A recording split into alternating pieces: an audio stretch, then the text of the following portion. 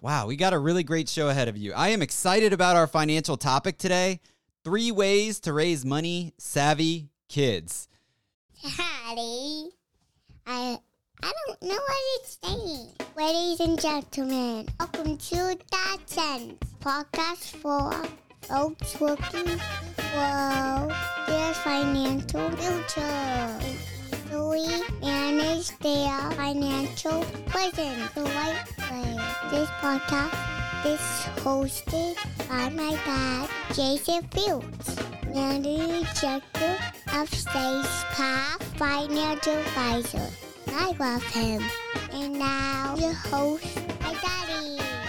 Aw, thank you, Jewel. You did a great job. You ready to start the show? Okay. Ladies and gentlemen, welcome to Dad Sense, a show for family men and women looking to grow their financial future and manage their financial present the right way. We're all about family, food, fun, and finance. And I love him. That part always gets me. It gets me every time, ladies and gentlemen. I hope you all are doing well. Thank you for being here. I am your host, Jason Fuchs. And wow, we got a really great show ahead of you. I am excited about our financial topic today. 3 ways to raise money-savvy kids. Lots of exciting things going on in the world of the Fuchs household. My wife, Amber, was on TV again. Yes, this is her 3rd time, ladies and gentlemen. Amber, Jewel, and I are so proud of you. What an accomplishment. 3rd time on News 4 Jax.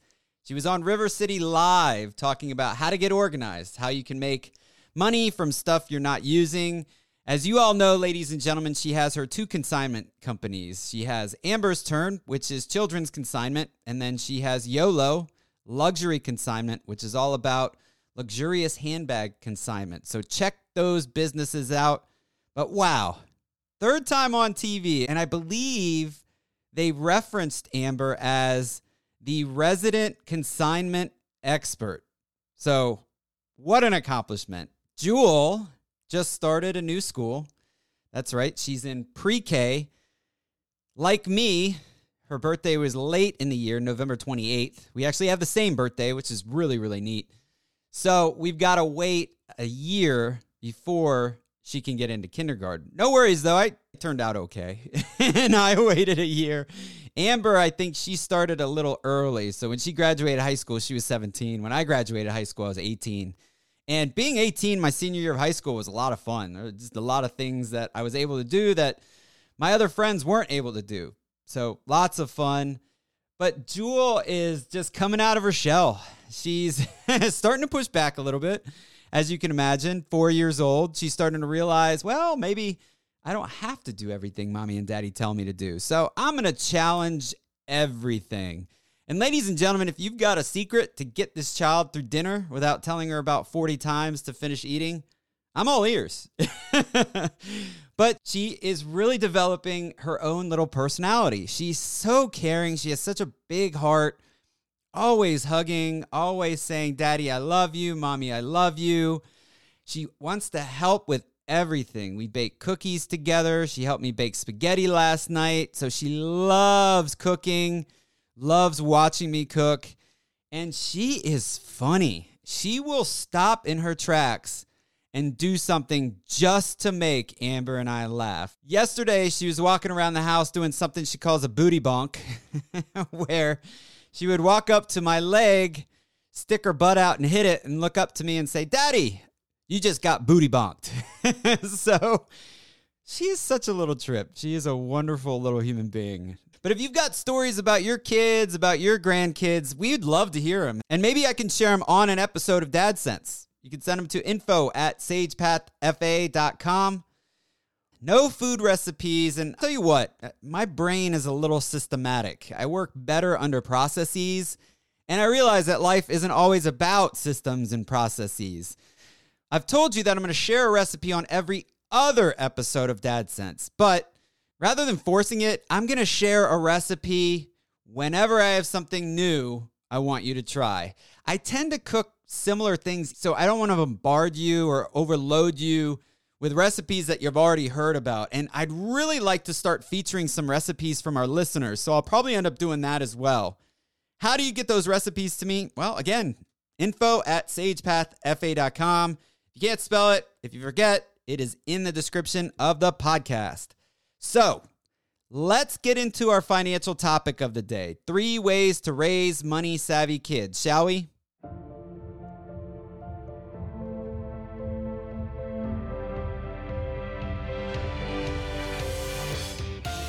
What if I told you that the most valuable legacy you can pass on to your kids and grandkids isn't an object, it's not money, surprise, right?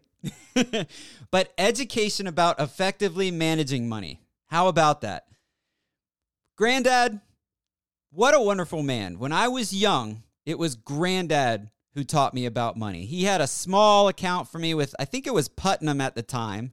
And he would talk to me about the mutual funds he and his financial advisor picked. And he taught me the importance of holding money and saving it rather than going out and spending it. So guess what I did, ladies and gentlemen, as a child? When he took us to Toys R Us, I would take half of my Toys R Us allowance, save it, and the other half I would buy toys with it. Pretty neat, huh?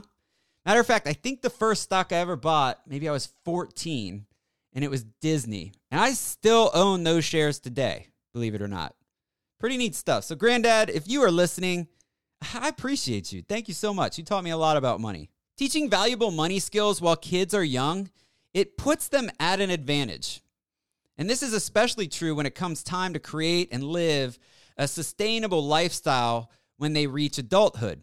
Without it, any income, any inheritance might as well be as good as gone. And ladies and gentlemen, I've been a financial advisor for about 17 years now, and I see it all the time. Kids inherit the money from grandparents or parents, and the money's gone. It doesn't happen all the time, but it does happen. And it's easy for young people to grasp the basics of how money in exchange for goods and services works. And that you can do that through simple activities like the ones I'm going to lay out for you shortly. But ladies and gentlemen, be careful. It is just as easy for kids to pick up any bad money habits you have as well. So, Granddad, great job teaching me about money management. But I got to say it, my parents, terrible money managers. So it was nice that I knew what not to do and knew what to do. And ladies and gentlemen, imagine if you gave your kids their inheritance tomorrow. How quickly would they spend it all? Think about it. Seriously, think about it.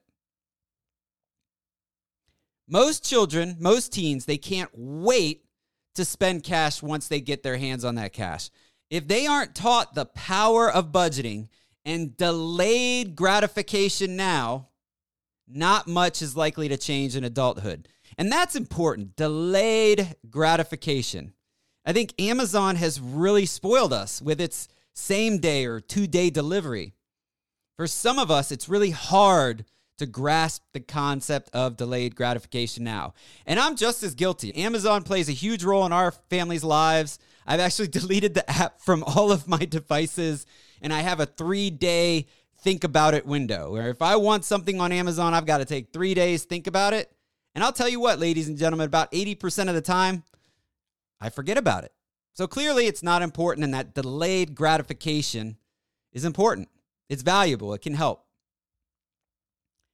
How valuable can a job, a nest egg, or an inheritance be to an adult who never learned how to manage their money?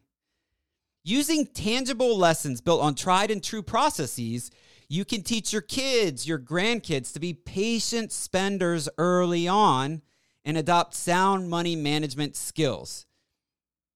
Okay, so let's get into it. Let's talk about 3 learning opportunities that work well together. You ready? All right, drum roll, please.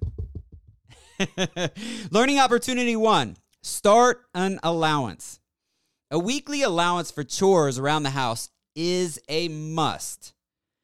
People, they're more prone to safeguard money they've worked for rather than money they've just been given, they've been handed. Allowances encourage budgeting, Allowances encourage saving habits.